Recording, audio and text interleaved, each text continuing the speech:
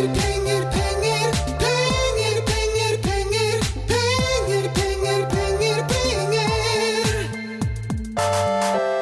folkens, og hjertelig velkommen til en ny episode av Pengepodden. Jeg tror det episode nummer 72 nå. Det begynner å bli så mange at man går litt i surr. I dag så skal vi snakke om vekstaksjer.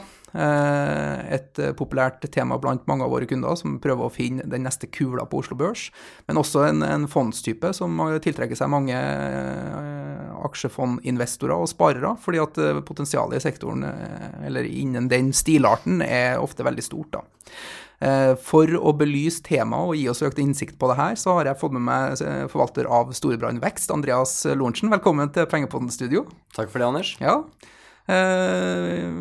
Du brenner jo for vekstaksjer, skjønner jeg. Ja, herlig. Ja, så du vel glad for å være her? Ja, supert. Ja.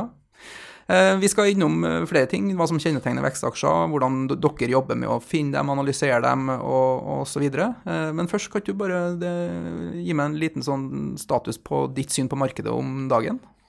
Det kan jeg gjøre, Anders. Det bra interesse. Merker bra flyt inn i både small cap-aksjer og Oslo Børs generelt. Nesten litt overrasket i forhold til at høsten pleier gjerne å være litt store svingninger. Vi nærmer opp til et amerikansk valg. Oljeprisen, litt opp i det siste, men fortsatt på et relativt moderat nivå. Så må si at jeg er egentlig fornøyd med at det såpass stor trøkk i markedet. Godt å være ferdig med september, som ofte har vært den historisk dårligste måneden i aksjemarkedet. Det kan du si. Den klarte seg ganske bra faktisk. Ser dere nå på sesongsvingninger og prøver å være taktisk i forhold til det, eller er det kun fokus på å finne de beste selskapene? Det gjør vi. Vi har spesielt en kollega som heter Hans Rand Nilsen, som har statistikker på det meste. Ja. Og deriblant så følger vi åpenbart månedssvingninger. Hans har jo også vært på Pengepodden, faktisk, i en spesialutgave som vi hadde på Folketeatret tidligere i år, og snakket om, som heter Nordnet Live, og et av hans case som han trakk fram der var jo den her nanovekter-aksjen. Husk på, det her var i februar-mars. Det riktig. Han traff rimelig bra. Nordic Nanovektor var jo en innertier. Ja, virkelig. Veldig, veldig bra, verdt å høre på. Ja. Men du, vekstaksjer, ofte så hører du om stilarter, vekst versus verdi. Kan du ta så innledningsvis her bare forklare oss og lytterne hva en vekstaksje? Hvordan definerer dere en vekstaksje? Det kan jeg gjøre, Anders. Det jo på en måte hovedsakelig hva forventet omsetningsvekst fremover? Hva forventet inntjeningsvekst? Og du ser på en måte forventet, med andre ord, det ting som kommer frem i tid. Det vi ser også da at gjerne de selskapene har også en annen prisingsbit enn de andre. Det andre typer multipler man på en måte ser på. Og vi har på en måte egentlig det mye teknologi, det mange ting som skal skje frem i tid som du baserer prisinga på, i stedet for da en jevn god kontantstrøm, hvor selskapene mer fokusert på utbytte. I tillegg så har vi en definisjon i forhold til hva det som egentlig ligger på balansen til selskapene. Altså har du en eiendom på balansen din, så du i prinsippet da hos oss åpenbart et verdiselskap, og da det mer priser på prisbokverdier. Ja. Men kan man si, fordi markedet og selskapene jo alltid priser på forventninger, også verdiselskapene. Kan man si at vekstselskapene har større forventninger til seg enn de her verdiselskapene, og at det ligger noe i det? Det helt riktig. Ja. Det tidligere fase i et selskapsliv. Det åpenbart da ting som skal skje frem i tid, som fokuset, og som gjør som igjen da at det vanskeligere å vurdere teknologien og prisingen, og at det liksom det fremtidige som i fokus. Ja.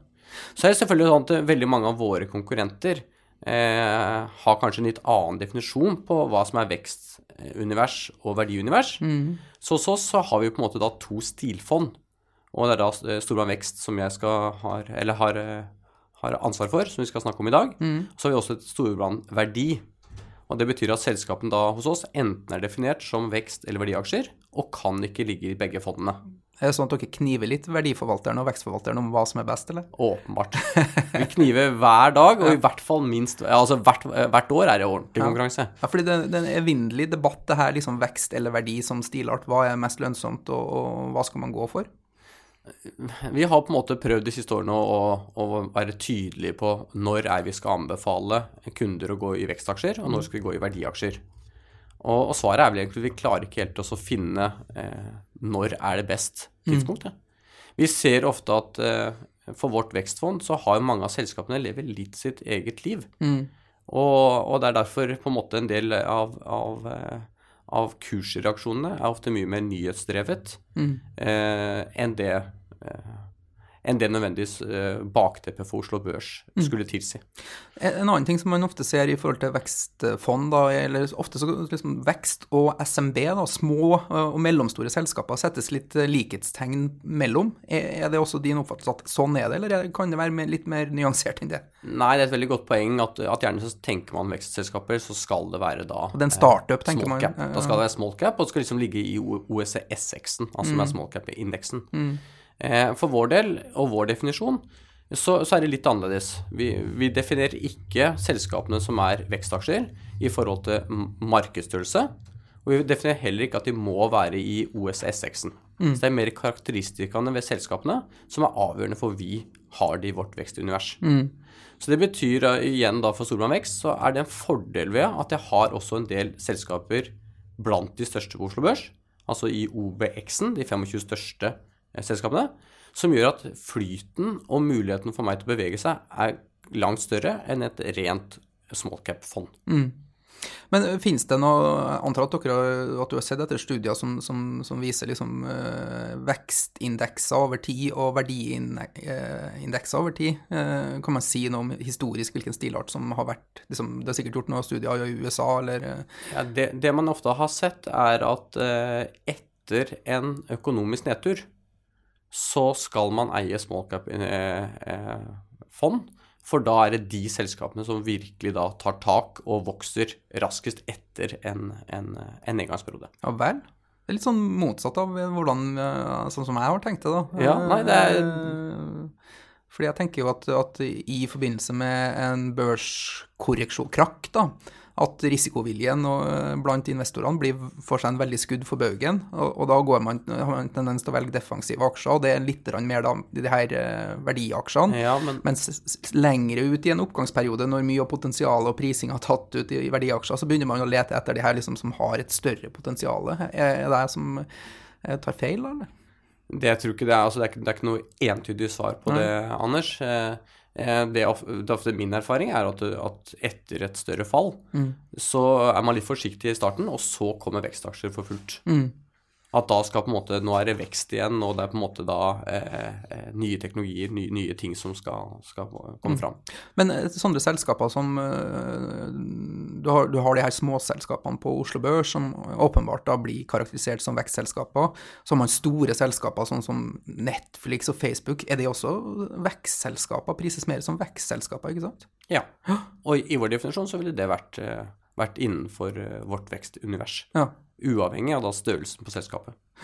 Hvis vi da ser litt på Oslo Børs, sånn som dere ser på vekstaksjer, da, hvordan ser investeringsuniverset ut? Det er jo en del ting som ikke inngår i universet som du kan investere i.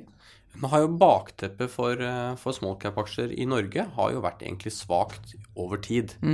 Ja, altså hvis du tar de siste 10 årene, så er det kun 2 av de årene hvor small cap-aksjer har gjort det bedre enn de store. Ja. Og det er litt merkelig, og ganske motsatt av hva vi ser både i våre naboland og også i USA. Jeg tror kanskje det henspiller seg litt til at i Norge så har man de store kjøperne av aksjer, de sitter og ser på de 25 største, de har en formening om OBX-en, og så har de enkeltselskaper og enkeltsektorer under det. Så kanskje fordelen med hvordan vi jobber i Storebrand, hvor vi er 5 stykker på norske aksjer, og derigjennom det største teamet på å bare sitte og se på Oslo Børs, gjør at vi ser på alle selskapene og har et større univers og da velger mellom. Ja.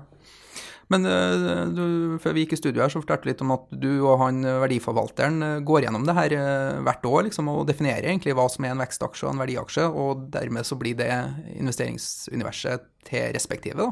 Det er riktig. Alfinn Gjerde, som er ansvarlig for Storebrand Verdi, og jeg går gjennom alle selskap på Oslo Børs og definerer de som enten vekst eller verdi.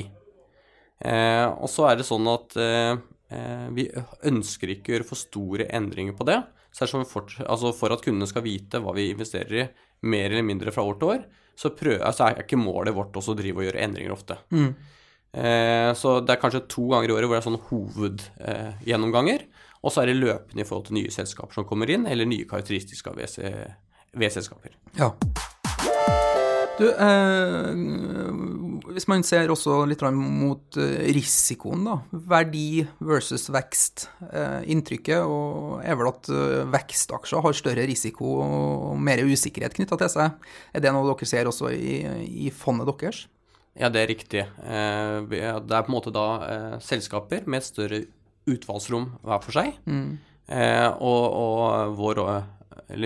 min oppgave er også å plukke selskaper som har et stort utvalgsrom, og som hvor jeg da på en måte mener at oppsiden og potensialet er stort. Og så er det selvfølgelig da i et fond med mange selskaper med ganske stort utvalgsrom, så er det også fare for at noen av de selskapene ikke går sånn som du ønsker. Og det er derfor vi poengterer at det passer godt å ha i et fond, i stedet for å eie det på privaten. Nettopp. Ja, vi ser jo at mange Nordnett-kunder er jo litt også nysgjerrige på en del av de vekstselskapene, fordi et eller annet sånn underliggende i magen og ønske til folk om å bli rik fort. Da. Man ønsker alle sammen å finne den her skjulte skatten, gjerne et lite selskap som plutselig skyter fart fordi de tar over verden. Men du mener da at man skal være litt forsiktig med å liksom gå etter de her enkeltkulene? Helt åpenbart. Altså, folk må på en måte styre egen privatøkonomi, selvfølgelig sånn som de ønsker, men å drive med opplåning i forhold til selskaper med stort utvalgsrom, det vil jeg ikke anbefale. Nei. Da er det mye bedre å være eksponert for mange av de samme selskapene i et fond, hvor da utslagene blir mindre. Men selvfølgelig, treffer du den ene eller de 2 eller 3, så er det selvfølgelig at potensialet for en verdistigning for den enkelte er jo større. I et fond så får du en mindre verdistigning, men du får en hyggelig verdistigning. Nettopp. Du, når man da tilbake til denne small cap-indeksen, som da har vært veldig dårlig på Oslo Børs, mens Storebrand Vekstfondet har jo vært veldig bra. Jeg får jo et inntrykk når jeg ser på liksom small cap-indeksen at det er vanskeligere å forvalte et vekstfond. Åpenbart da, at nå skal vi komme inn litt på prosess og hva dere gjør litt senere. Men er det det? Å finne vekstselskaper enn tror du, verdiselskaper? Der kan man gå litt etter det trauste, litt kjedelig. Jeg tror i hvert fall at det krever en kanskje litt annen måte å jobbe på for å være tett opp på selskapene. Så vi prøver jo da å ha vår forvaltningsstil i vekstfondet, som i hvert fall da har vært hyggelig avkastning for andelseierne så langt. Og så ser vi også at en del av selskapene som ligger i vårt vekstfond, det er ikke så sterkt påvirket av om Kina vokser 7% eller 6%, eller oljeprisen er 60 eller 40, så ser vi at en del av de selskapene lever litt sitt eget liv. Ja. Og det er på en måte mer nyhetsdrevet, det er mer drevet opp til hvor godt selskapene ledes, og hva slags type aksjonærstruktur som på en måte er med å få frem verdiene. Og når du sier nyhetsdrevet, da tenker du på, da er det ting som kommer fra selskapet da, eller? Ja. Nyheter fra selskapet, det er rett og slett, framgangen de gjør. Mye av min oppgave er jo på en måte også å identifisere hva er potensiell nyhetsstrøm, og så vet jo ikke jeg utfallet av nyhetsstrømmen, men jeg kan på en måte da tørre å sette størrelsen på min aksjebett opp i forhold til den forventede nyhetsstrømmen. Ja. Så det er jo en litt sånn type, altså det er åpenbart en aktiv måte å forvalte på, og vi jobber på en måte veldig mye direkte mot selskapene, mot styret, mot personer i bransjen, og mot andre eiere. Fordi at vi ser at en del av selskapene ikke har analytikerdekning fullt ut. Ja, og det var egentlig mitt neste spørsmål. Litt hvilke utfordringer er det du kommer på liksom, når man går etter vekstselskaper? Jeg tenker på at det er lite dekning på dem, og likviditet for eksempel. Er det andre utfordringer, eller kan du si litt mer om hvilke utfordringer som finnes? Jeg tror, altså en del av selskapene har rett og slett har egentlig ikke helt strategi av hvorfor er de på børs. Så de klarer ikke helt kanskje også å markedsføre seg selv, og egentlig hvor godt selskapet og produktene faktisk er. Så vi prøver på en måte og så godt vi kan da, og bidra i hvert fall med kapital og kunnskapen vår om kapitalmarkedet, for å på en måte hjelpe selskapene til å komme i posisjon, til å vokse. Og det er det som er på en måte poenget. Ja. Den her nevnte en utfordring da, at det er lite dekning på en del av de selskapene, men det kan man jo snu til en fordel også, at det kan liksom være lettere å gå på skattejakt i den jungelen her enn i Statoil for eksempel, som har 40 analytikere i inn- og utland som følger dem. Det er helt åpenbart. Det er fantastisk for en aktiv forvalter og se selskaper som er underanalysert fullstendig. Og et av de sektorene som er stor i forhold til vekstfondet, er jo teknologisektoren. Og hvis vi tar teknologisektoren de siste årene, så har den blitt gradvis mindre på Oslo Børs. Du har hatt selskaper som Tandberg Television, Fast, og en rekke mindre, eller små og mellomstore selskaper, som de siste årene har forsvunnet fra Oslo Børs. Har blitt kjøpt opp.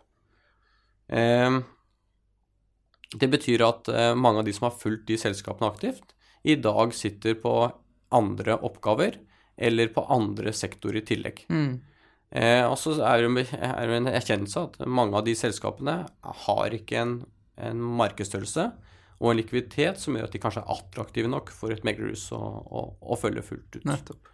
Så det gir jo en kjempemulighet for en vekstforvalter. Hvordan ser vekst ut på Oslo Børs da? Hvilke sektorer er det dere, liksom, hvor finnes det? Finnes det sektorer som det ikke er noen vekstaksjer i? Jeg antar liksom, hvis du ser på vekstaksjer på et globalt nivå, så er det liksom, da får du alle sektorer og så videre. Men dere har jo fokus på Oslo Børs. Hvordan ser vekstaksjemarkedet ut på Oslo Børs? Ja, sånn som vi har gjort, har vi jo delt inn da, som sagt, alle selskapene i enten vekst eller verdi. Og vårt univers da for Storebrand Vekst er egentlig alle selskaper innenfor helse, alle selskaper innenfor IT, mer eller mindre alle selskaper innenfor syklisk konsum. Vi har en bra andel av selskapene innenfor energi, og vi har også en splitt innenfor sjømat, og også en del innenfor tradisjonell industri, hvor vi ser en del vekstpotensial. Men ingenting innen finans, for eksempel? Da? Det er ikke helt riktig. Vi har vi har Bank Norwegian, og disse forbruksbankene føler vi er priset som vekstselskaper, og at det er det som er fokus til investorene, så det er i vårt univers. Nettopp. Vi er også Norwegian som flyselskap. Så det betyr at, kall det vår definisjon, igjen som jeg nevnte tidligere, gir muligheten for investering også i store selskaper. Det er ikke bare begrenset til de selskapene som er i en OSSX, altså Small Cap Index med Oslo Børs. Totale antall selskaper som dere definerer vekstaksjer på Oslo Børs, hvor mange er det? Da må jeg skyte litt fra hofta. Jeg tipper at det kan være en 100 pluss, kanskje selskaper. Og hvis jeg snakker om de selskapene som er oppsummert i stad i forhold til sektorer som er i vekstuniverset, så er det ca. 30% av markedsverdien av totalt Oslo Børs. Så det betyr at i Storebrand Vekst så får du aldri noen eksponering mot Hydro, Yara, Statoil. De vil aldri kunne bli definert som vekstaksjer. Nei. Og av noen skyt fra hofta, drøyt 100 aksjer som defineres som vekst, så sitter dere på en 30-40 stykker. Er det som er porteføljen deres? Det er riktig. Vi prøver alltid å holde oss under 40, og vi ligger da på en 7 eller 38 selskaper, tror jeg, PT. Ja, fordi det norske markedet er innenfor helse og teknologi er for lite til at man kan ha rene bransjefond innenfor de sektorene.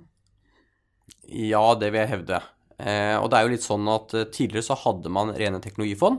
Det finnes ikke lenger. Så dersom en kunde ønsker eksponering mot norsk teknologi, så det Storebrand Vekst som har det klart største eksponeringen. Så det også litt sånn at innenfor norsk helse så finnes det ikke lenger noe norsk helsefond. Så dersom man ønsker eksponering mot norsk helse, så det også Storebrand Vekst som gir den beste eksponeringen. Nettopp. Så det litt sånn at de to til sammen jo opp mot 50% av fondet.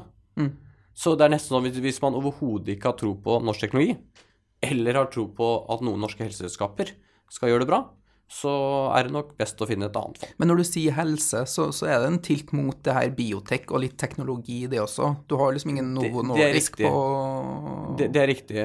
Nå for så vidt helseinvesteringene i vekstfondet PT begrenset grad i biotek, fordi at biotekselskapene på Oslo Børs ikke så mange av. Nei.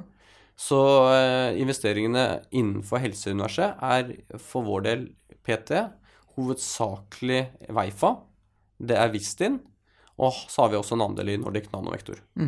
Så har vi selvfølgelig en par andre også, men det de tre som hoveddelen av dagens helseinvestering. Ok. Du, nå tenkte jeg vi kunne gå over til litt mer om hvordan liksom selve jobben og håndverket som du som forvalter gjør da, når du finner selskaper, og når du analyserer selskaper, og når du forvalter fondet, helt enkelt. Har du liksom litt prinsipper om hvordan Storebrand Vekst forvaltes, hvordan dere jobber? Kan du fortelle oss litt om det?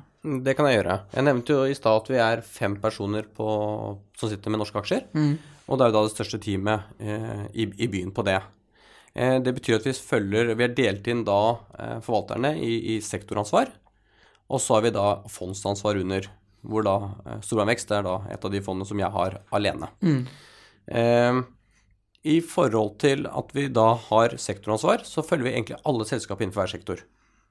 Så det betyr at når et selskap kommer med resultater på Oslo Børs, så har vi selv en oppfatning av, altså da vet vi i forkant hva forventningene til de tallene, og hvordan vil vi reagere i forhold til dem. Så har vi da at vi legger inn kvartalstallene for hvert enkelt selskap. Det betyr at vi har da en ekstremt stor database av selskapsdata som punchet inn fra vår del. Vi har direkte input fra analytikerestimater via FactSet. I tillegg så har vi en rekke kriterier som vi selv har på både verdifastsettelse, peer-sammenligning, ulike grafer etc. på hvert enkelt selskap på Oslo Børs. Summen av det jo en unik portefølje av data på alle selskaper med historikk. Så åpenbart da, hva skal jeg si, prisingsmultippelmessige forhold teller åpenbart inn. I tillegg så har vi en ganske stor analyse av hvordan det selskapene, hvordan markedsposisjonen, hvordan selskapets ledelse, hvordan selskapets styre, og spesifikt også for vekstfondet, hvordan selskapets aksjonærstruktur. For vi erfarer en del ganger at det hjelper ikke nødvendigvis om selskapet billig på multipler, selskapet har bra teknologi, selskapet har en bra ledelse, men det en feil aksjonærstruktur, og kanskje en feil styresammensetning. Så det betyr at vi jobber veldig aktivt direkte opp mot selskapene og styret, folk i bransjen, og sammen med både analytikere og andre eiere, så det på en måte vår samlede nyhetsflow. Henger det sammen med på en måte prisingsmultipler, etc., så føler jeg at vi i mål da til å ta en beslutning på om vi ønsker å eie eller ikke. Litt interessant det her med det du sier, feil sammensetning av styre og aksjonærstruktur. Kan du utlede litt av det? Hva mener du med feil? Det liksom uklart hva de ønsker, eller hva? Ja, det virkelig at for styrebiten så det på en måte da har vi egentlig den rette kompetansen. Har vi en samlet enighet om hvor det selskapet skal hen? Og de som sitter i styret, de egentlig representert av eierne? Det eierne som på en måte da har, hva skal jeg si? Hva ønsker eierne også? Ja, ikke sant? Altså eierne må jo først ha en oppfatning om hva man ønsker, og så må man ha da styresammensetning i forhold til det, og en kompetanse i forhold til det. Det betyr også at vi veldig glad i altså styrer i selskaper som eier aksjer i virksomheten selv. Når jeg sier dette med å ha formening om eierskap, styresammensetning, så gir det også en form for aktiv dimensjon i fondet, som litt annerledes enn mange andre fond på Oslo Børs. Ja, for ikke bare er dere aktive i aksjeplukkinga, men dere er veldig aktive også i dialog med hele nettverket av interessenter rundt selskapene. Ja, det riktig, og det kanskje litt spesifikt for Storebrand Vekst, hvor vi da har såpass stor eierandel i ganske mange av selskapene i fondet, så har vi kanskje et eierskap på over 5% i det enkelte selskap. Så det betyr at vi også har selvfølgelig en stemme når den strategiske retningen og den styresammensetningen skal sette sammen. I dimensjonen da også i forhold til å være aktiv, så betyr det at vi sitter jeg sitter vel i dag i 6 ulike valgkomiteer, og vi deltar på alle generalforsamlinger, enten ved fullmakt eller å være til stede. Og det tror jeg ganske unikt. Vi skulle vel ønske oss egentlig flere av institusjonene var aktive eiere og ønsket å ta del i den type diskusjoner og posisjoner. Og sikkert enklere også å påvirke i de her litt mindre selskapene enn for eksempel i Telenor og Statoil. Ja, jeg føler at mange av de mindre selskapene egentlig veldig glad for, og ser det som konstruktivt at vi ønsker altså det beste for selskapet, og ha formeninger om hvordan selskapets videre fremdrift skal være.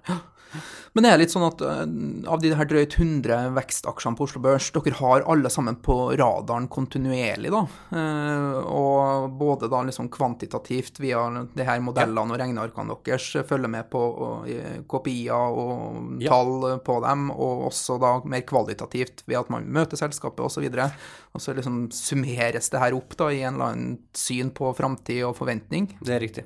Veldig godt oppsummert. Men fordi det som jeg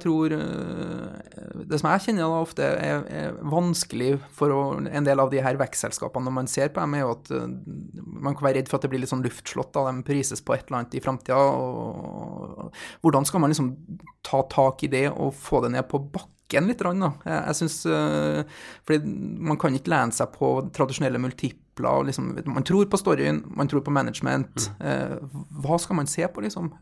Og går det an å gi noe fasitsvar på det? Det vel der vi på en måte da tror at vi kan få noe mer ut av det ved å være aktive. Og det vel litt av hovedgrunnen til at vi på en måte ønsker å sitte såpass tett opp til et styrevalg, et såpass tett opp til oppfølging av selskapet, at vi har en formening om hva potensiell nyhetsstrøm, og hva potensiell ikke minst konkurransebildet. Så det vel kanskje litt tilbake, altså, det vel litt av hvorfor vi har en sammensetning av 5 personer. Nettopp. For da har vi nettopp den kapasiteten til å kunne utøve aktivt eierskap. Men en ting som jeg tenker men så det klart at du sier prisingsmessig, så det en del av selskapene som jeg også finner prisingsmessig krevende i dag, og som jeg enten da tror på det langsiktige bildet eller ikke. Og da, på veien til det langsiktige bildet, hvis jeg ikke har tro på det langsiktige bildet, så bør jeg nok ikke eie aksjen i det hele tatt. Nei. Men hvis du har et selskap som på en måte, hvis jeg har tro på det lange bildet, og de på veien til det lange bildet har en jevnlig nyhetsstrøm som jeg tror kommer, så vet du ikke om nyhetsstrømmen er positiv eller negativ, men i hvert fall, jeg føler at det er et selskap hvor det skjer ting, så kan det være aktuelt. Ok. Så at nødvendigvis trenger man ikke ha en stopplås på kurs, men hvis det slutter å komme en nyhetsstrøm rundt selskapet, så kan det være et tegn til at man skal være litt mer forsiktig, eller? Ja, jeg tror igjen da at en nyhetsstrøm gjør at selskapene ofte kommer på radaren oftere, som gjør at folk har det i hvert fall fremme i panna, og til en vurdering på. De ser at det skjer ting i selskapene, og så har de en oppfatning da om på en måte, det som skjer, er det bra eller dårlig? Hvis det ikke kommer noen nyhetsstrøm, så går den i glemmeboka. En del av de her vekstselskapene så man jo det viktigste for dem med å få til vekst, liksom voks i antall kunder, liksom bare voks i antall kunder, så skal man klare å omsette det til en eller annen inntjening i fremtiden. Vokse inntektene, så kan man bruke så mye penger man vil, bare omtrent for å vokse inntektene, og så kan man gjøre om det til lønnsomhet i fremtiden. Og i således har jeg liksom vært litt fristet til å tenke at man skal ikke se på liksom så mye P-tall, men det er kanskje viktigere å se på price sales, for eksempel. Er det noe, eller blir det liksom fra case til case uansett? Det blir fra case til case. Og så det reft det med at du hele tiden bruker penger for noe som skal være fremtidig. Det som jeg som eier opptatt av, på en måte når skal man på en måte være med på, når skal man ha sin siste kapitalinnhenting. I den grad du vet at det alltid skal hentes ny kapital, så det selvfølgelig mye mindre fristende for meg, for da har du på en måte alltid et balanse, kapitalstruktur, utfordring. Så i den grad vi eier, og det har vi jo selvfølgelig noen selskaper, som også vil komme til å kreve kapital fremover, så føler vi at mange av de selskapene på et tidligere fase bør sørge på, eller på en måte henvende seg til potensielle spesialistinvestorer utenfor Norges grenser, for så vidt også innenfor, og også da utenlandske investorer. Så det ofte sånn at det veldig trygt og godt hjemme i Oslo, og så det litt skummelt å komme til Stockholm, men mange av selskapene har både teknologi og en markedsposisjon som gjør at de bør i større grad henvende seg til både engelske markedet og også USA. Og det synes jeg også en forskjell på en del av selskapene, i hvilken kvalitet, altså når skjønner du det, og når på en måte jobber du aktivt med den type fremstilling. Jeg klager å dra hele tiden tilbake til multipler, men det er ofte det enkeltinvestorene ser litt på. Da. Sånn som verdiaksjer, så ønsker man jo at man skal liksom ha en PE på 12-15, liksom. Er det litt motsatt for din del at du liksom vil ha en høy PE, liksom, som signaliserer høye vekstforventninger? PE skal være over et eller annet? Nei, det det ikke. Nei? Jo lavere PE, jo mer fornøyd det egentlig. Ja. Men så det sånn at den erkjennelse at mange av de selskapene har jo ikke inntjening i dag, som gjør at du kan få en fornuftig P-multiple. Så i et vekstfond, og det også litt med sammensetning av totalfondet, så prøver jeg alltid å ha en del selskaper som nettopp har PE alla på de nivåene som du snakker om, og som kanskje har kommet i en utbytteposisjon, og som rett og slett bare at det få som ser på de, og derfor så får de egentlig ikke den prisingen jeg mener de fortjener. Så det en ren kvantitativ vurdering, sammen med selvfølgelig hvordan jeg oppfatter styret og eiergrupperingen, så har jeg en god bunke, en god såle i fondet, at de typer selskaper også. Så det består ikke bare av selskaper med voldsomme multipler og bare fremtidige drømmer. Nei. En del av de her vekstselskapene har jo også en tendens til å bli veldig populære. Man kan jo bare siste året nå snu seg mot Sverige og se på Fingerprint-aksjen. Og når jeg ser på sånn type kursutvikling, så blir jeg litt sånn nervøs for at det blir en veldig sånn hausing av denne type aksjer. Da. Ja. Hvordan får man bort den støyen der, og hvordan jobber dere med det?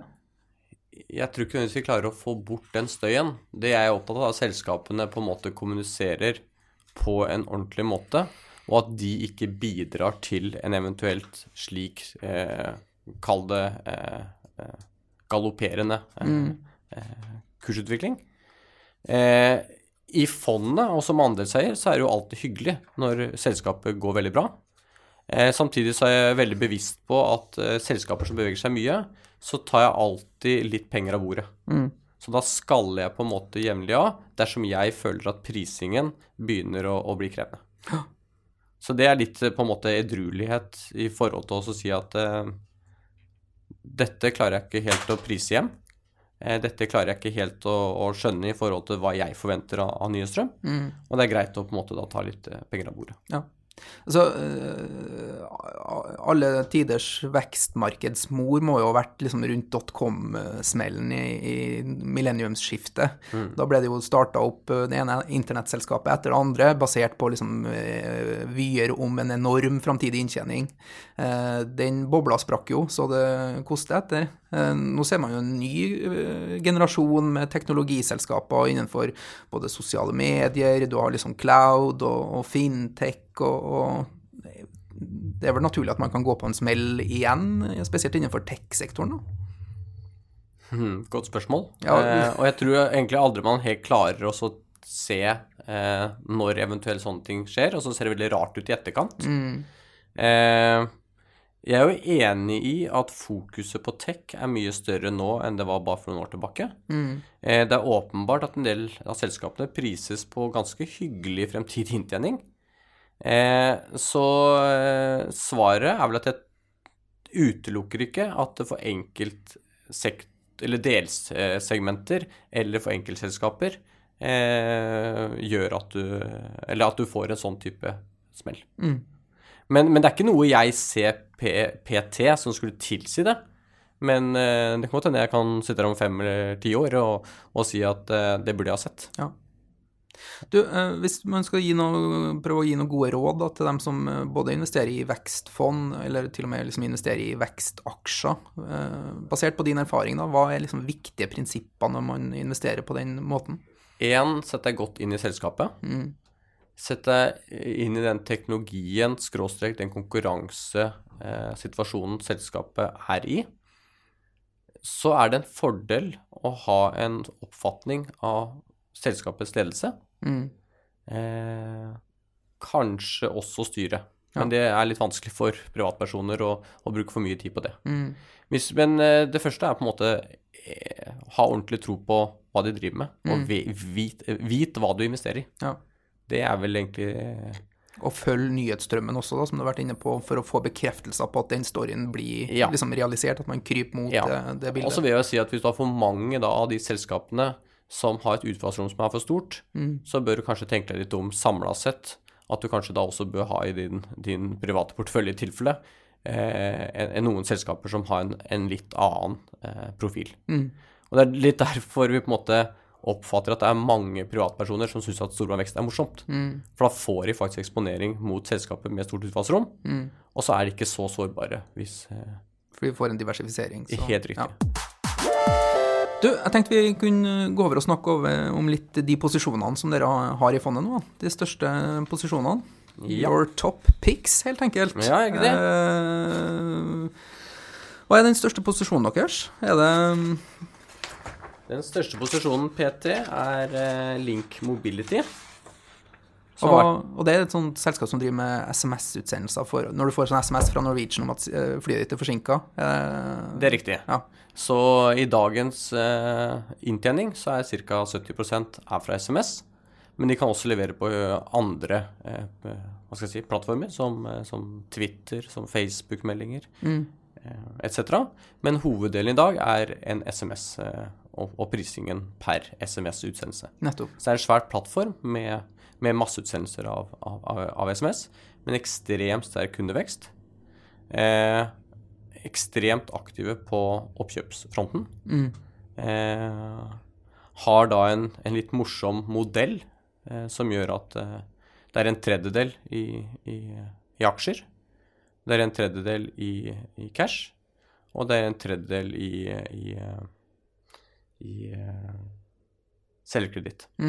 Så det betyr at du får litt sånn private equity-type modell å vokse på. Har vel gjort en 8-9 oppkjøp så langt i år. Vi ser fortsatt en ganske sterk mulighet til å konsolidere resten av, eller egentlig ned i Europa.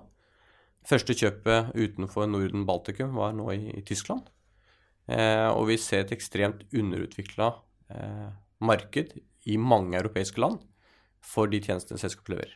Så man har vel egentlig blitt litt overrasket over at storyen ser stadig bedre ut. Ja. Mulighetene til å vokse er der på innvandrende multipler, og har plutselig tatt en posisjon som kanskje den største aktøren PT innenfor sitt segment i Europa. Og det tror jeg man har blitt litt overrasket over at dette er en posisjon som er kjempespennende. Ja. Og den nest største posisjonen er liksom noe som man kanskje ikke forbinder med en klassisk vekstaksje, i hvert fall ikke small cap-aksje. Marine Harvest. Ja. Rett og slett, vi har på en måte delt inn sjømatsektoren vår i selskaper som enten er verdi og vekst. Så et av de eller det mest likvide selskapet, og en største posisjon vi har i sjømat, er Marine Harvest. Det betyr da at vi har fortsatt tro på ok balanse i sjømatmarkedet, og vi synes at Marine Harvest har gjort mange riktige grep de siste årene. Et annet selskap som dere har som er mer på radaren blant litt mer spekulative og risikovillige, er jo det her fingerprint-selskapet Next Biometrics. Ja, vi har hatt en morsom story i Next Biometrics. Vi var med litt på 70, ned på 60-tallet. Og så fikk jo selskapet en veldig hyggelig verdiøkning i fjor i forbindelse med inngangen fra noen svenske kvalitetsinvestorer. Og så har man på en måte egentlig da kun bevise nå at teknologien funker. Og så har man forhåpentligvis en posisjon innenfor spesielt kortmarkedet som vi tror da kan utgjøre en ganske stor forskjell fremover. Hva er triggeren for at det der skal liksom virkelig ta av da? Er det avtale med Mastercard eller Visa eller en eller annen stor telefonprodusent? Nå er det sånn at Next Biometrics har jo en litt annen fingerprint-teknologi enn de andre aktørene. Så for å på en måte ha en formening eller av hvilke fingerprint-selskap man skal velge, nå har vi forstått også en eierandel mindre i IDEX, så har Next en egen teknologi for fingerprint. De har en størrelse på sensoren som er annerledes, og de har et annet bruk av materialer, og da en annen prispunkt på ASIC-en i forbindelse med sine leveranser. Det er jo en del kvaliteter som vi tror at det gjør at kortmarkedet er i godt posisjonert for. Nå har de jo vunnet en kontrakt som man skal begynne å levere på i løpet av det neste halvåret. I tillegg så har vi tro på at de er posisjonert inn mot flere av de større kortleverandørene. Om hvilken grad de lykkes og på hvilket tidspunkt, det har ikke vi noe mer oppfatning om enn andre. Men vi føler at teknologien, prisingen, er fortsatt bedre. Og vi tror en posisjon med en annen teknologi gjør at de bør være på radaren til en del andre som ønsker å eksponere seg mot kortmarkedet. Interessant. Hva med Seasense? Det er også en stor posisjon i fondet deres. Ja, Seasense har vi litt det samme, vært med lenge. Det er jo litt Hva gjør de, basically? Liksom? Ja, det er egentlig at du på en måte har innhold, for eksempel på nettside, som er spesialisert for deg. Med andre ord, du har en big data, kall det motor, i bakgrunn, som på en måte vet ditt brukermønster, og som gjør at de da på en måte, når du går inn på en side, så får du en nettside som er spesialtilpasset for dine ønsker og behov. Så det er det de kaller personifisering. Ja. Har jo hatt en bit rundt Wall Street Journal, som har gjort at Wall Street Journal har hatt ekstremt, eller har i stedet for at de har hatt synkende antall kunder, så har de fått opp kundeveksten på sine kunder, og kundene er lenger inne på Wall Street Journal sine sider. Nettopp. Så det er et av de eksemplene som er av Seasense teknologi. Big data og analytics og cloud og personalisering er jo store megatrender, men er det mediehusene som da er kundene til de her? I første gang så har det vært mediehusene, og så ser man også at de har beveget seg innenfor andre segmenter. Så deriblant for eksempel Storebrand har Seasense eller bruker Seasense teknologi. Ok, for å vise relevant informasjon til riktig kunde. Ja. Så det kan være forskjellige typer bransjer de har gått i, men hovedsakelig så var det innenfor mediehus. Uten at det på en måte nødvendigvis har noe direkte med Seasense å gjøre, så ser vi at big data er jo åpenbart et tema som folk bruker, eller som er mer i vinden. Vi ser at personifisering er viktig, og vi ser at det kan kanskje være litt sånn starten på en oppkjøpsbølge av de selskapene innenfor industrien. Så Seasense har vært bra utvikling. Vi håper på videre salgsvekst fremover, og vi ser også at de har vært flinke til å tilegne seg litt ny kapital. En aksje som jeg er litt nysgjerrig på, da, som utvilsomt har vært en enorm vekstaksje, og sammen med mange andre i samme klasse, er jo Bank Norwegian. De her forbrukslånsbankene dukker jo opp rundt hvert eneste hjørne nå. Opplevde en fantastisk vekst og er inne i en supersyklus, ser det ut som. Den sitter dere også på. Hvordan ser dere veksten til den type aktører going forward? Kan man risikere at det topper ut også? Helt oppmart, det går an også å se for seg det scenariet.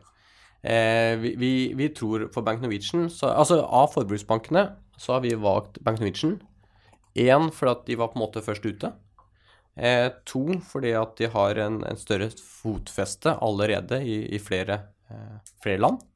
Og vi tror også med merkenavnet Norwegian, så har de en helt annen plattform å vokse fra enn egentlig alle de andre norske aktørene.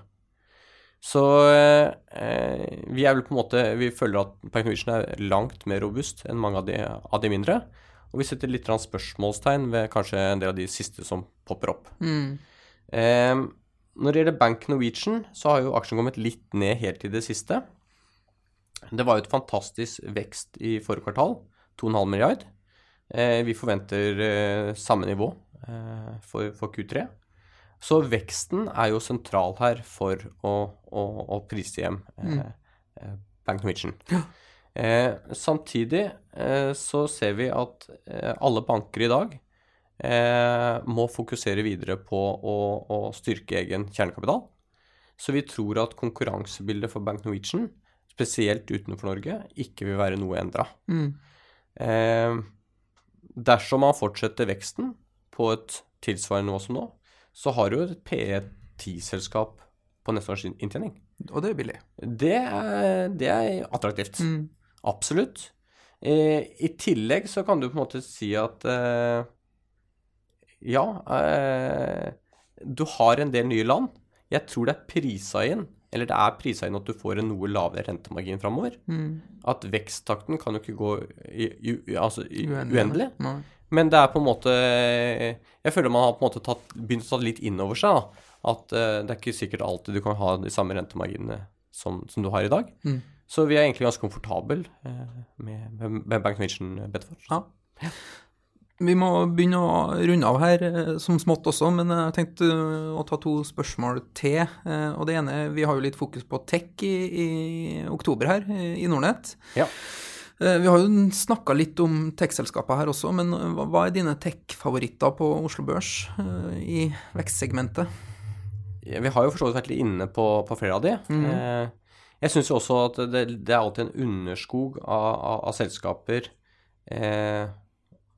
av selskaper som i dag har god inntjening, god vekst, god utbyttepolitikk. Mange av de leverer dividend yield på mellom 5 og 7-8%. Såpass, ja. Så jeg er litt overrasket av at i en tid hvor mange har hatt veldig fokus på null eller veldig, veldig lave renter, og derfor har fokus heller på dividendeaksjer, hvorfor har man ikke i større grad da sett på datarespons, på Bouvet, på Itera? NextGenTel er i ferd med å komme inn i en utbytteposisjon igjen. Så det er litt sånne aksjer som vi føler er veldig godt drevet og ligger i bånn her. Ja. Som på en måte, ok, det er innenfor tech-universet, men det er på en måte folk ser ikke på det. Så det blir litt sånn kinderegg det der, da. Det er tech og litt vekstpotensialet samtidig som det er utbyttepolitikk. Og så er det fantastisk i et lavrentescenario. Ja. Så er det jo fantastisk, da har du dividende. Du har på en måte en vekst, og i tillegg så kan du på en måte se for deg muligheter, at på et eller annet tidspunkt så kanskje ser et eller annet sånn strukturelt. Så det er litt de aksjene, og vi ser det samme egenskapene på Veifa. Det er jo en fantastisk aksje. Folk sitter med den aksjen eller sitter med penger på bok. Ja. Og så er Veifa-aksjen i stedet, da. Det må jo bli mye bedre. Bare litt i forhold til, litt sånn på siden på teknologi, er at vi bruker også en del tid på hydrogen. Ja. Nell, altså. Vi bruker en del tid mye tid på Nell, og vi bruker mye tid på Hexagon, composites. Og føler at det er et tema som fortsatt er uavklart i hvor stor veksten kommer til å være, i hvilken grad, eller hvem som blir de store spillerne, og kanskje litt i hvor i verdikjeden marginene tas ut. Men vi bruker ganske mye tid på hydrogen. Ja. Og det passer også i forhold til bærekraft og Sitter og i Nell nå? Hm? Har dere posisjoner i Nell? Vi har posisjon i Nell, ikke så stor som vi har hatt, Nei. men vi har en bra posisjon. Og bruker mye tid på den, og så har også økt ganske mye i Hexagon. Du, siste spørsmål er alltid når man sitter og snakker aksjer, så blir det veldig mye fokus på hva man skal kjøpe og hva man skal sitte på, og litt om hvordan skal man liksom selge og hvordan avhende det. Og det er en like viktig jobb når du forvalter en portefølje. Evnen til å selge aksjer er kjempeviktig. Og det vanskeligste. Ja, det er kjempevanskelig. Vi burde ha snakket mye mer om det, egentlig. Men har dere gjort exit på noen posisjoner i det siste, eller? Og hvorfor det? Og kanskje man kan si noe generelt om hvordan dere følger opp og selger aksjer også? Jeg kan si i hvert fall litt generelt i forhold til hvordan vi ønsker å gjøre det. Eller, altså hvis en aksje beveger seg mye, så skaller vi alltid av litt, som jeg nevnte. Og det på en måte gjør at jeg har ikke et direkte kursmål oppover som sier at nå skal jeg selge alle aksjene. For jeg føler ofte at når et selskap kommer inn i en eller annen god trend, så fortsetter gjerne den. Men jeg kan ta penger av bordet underveis. Så jeg kan for eksempel da holde bettet mitt like stort, men få på en måte da allikevel skalle av antall aksjer. Den trenden kan jo være like åpenbar på nedsida, liksom, at...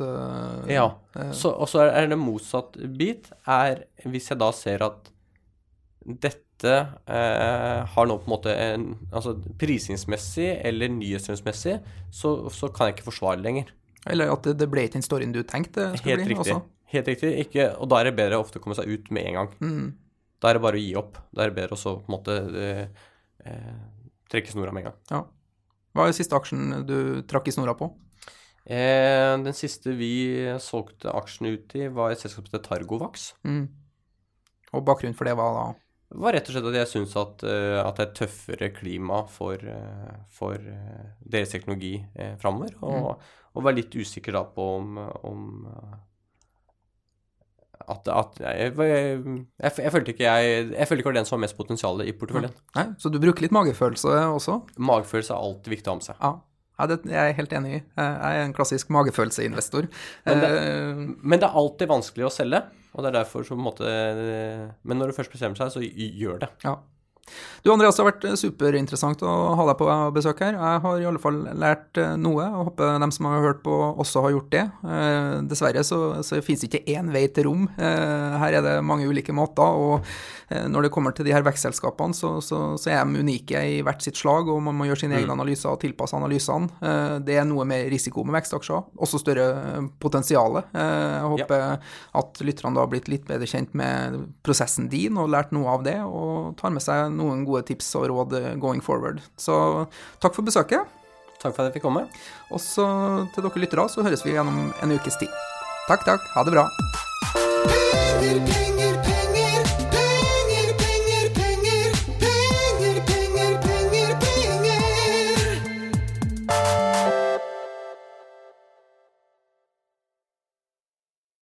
Denne podcasten skal anses som markedsføringsmateriell, og innholdet må ikke oppfattes som en investeringsanbefaling. Podcasten er kun ment til inspirasjon og informasjonsformål. Nordnett tar ikke ansvar for eventuelle tap som måtte oppstå ved bruk av informasjonen i denne podcasten. Les mer på disclaimer-siden på nordnett.no.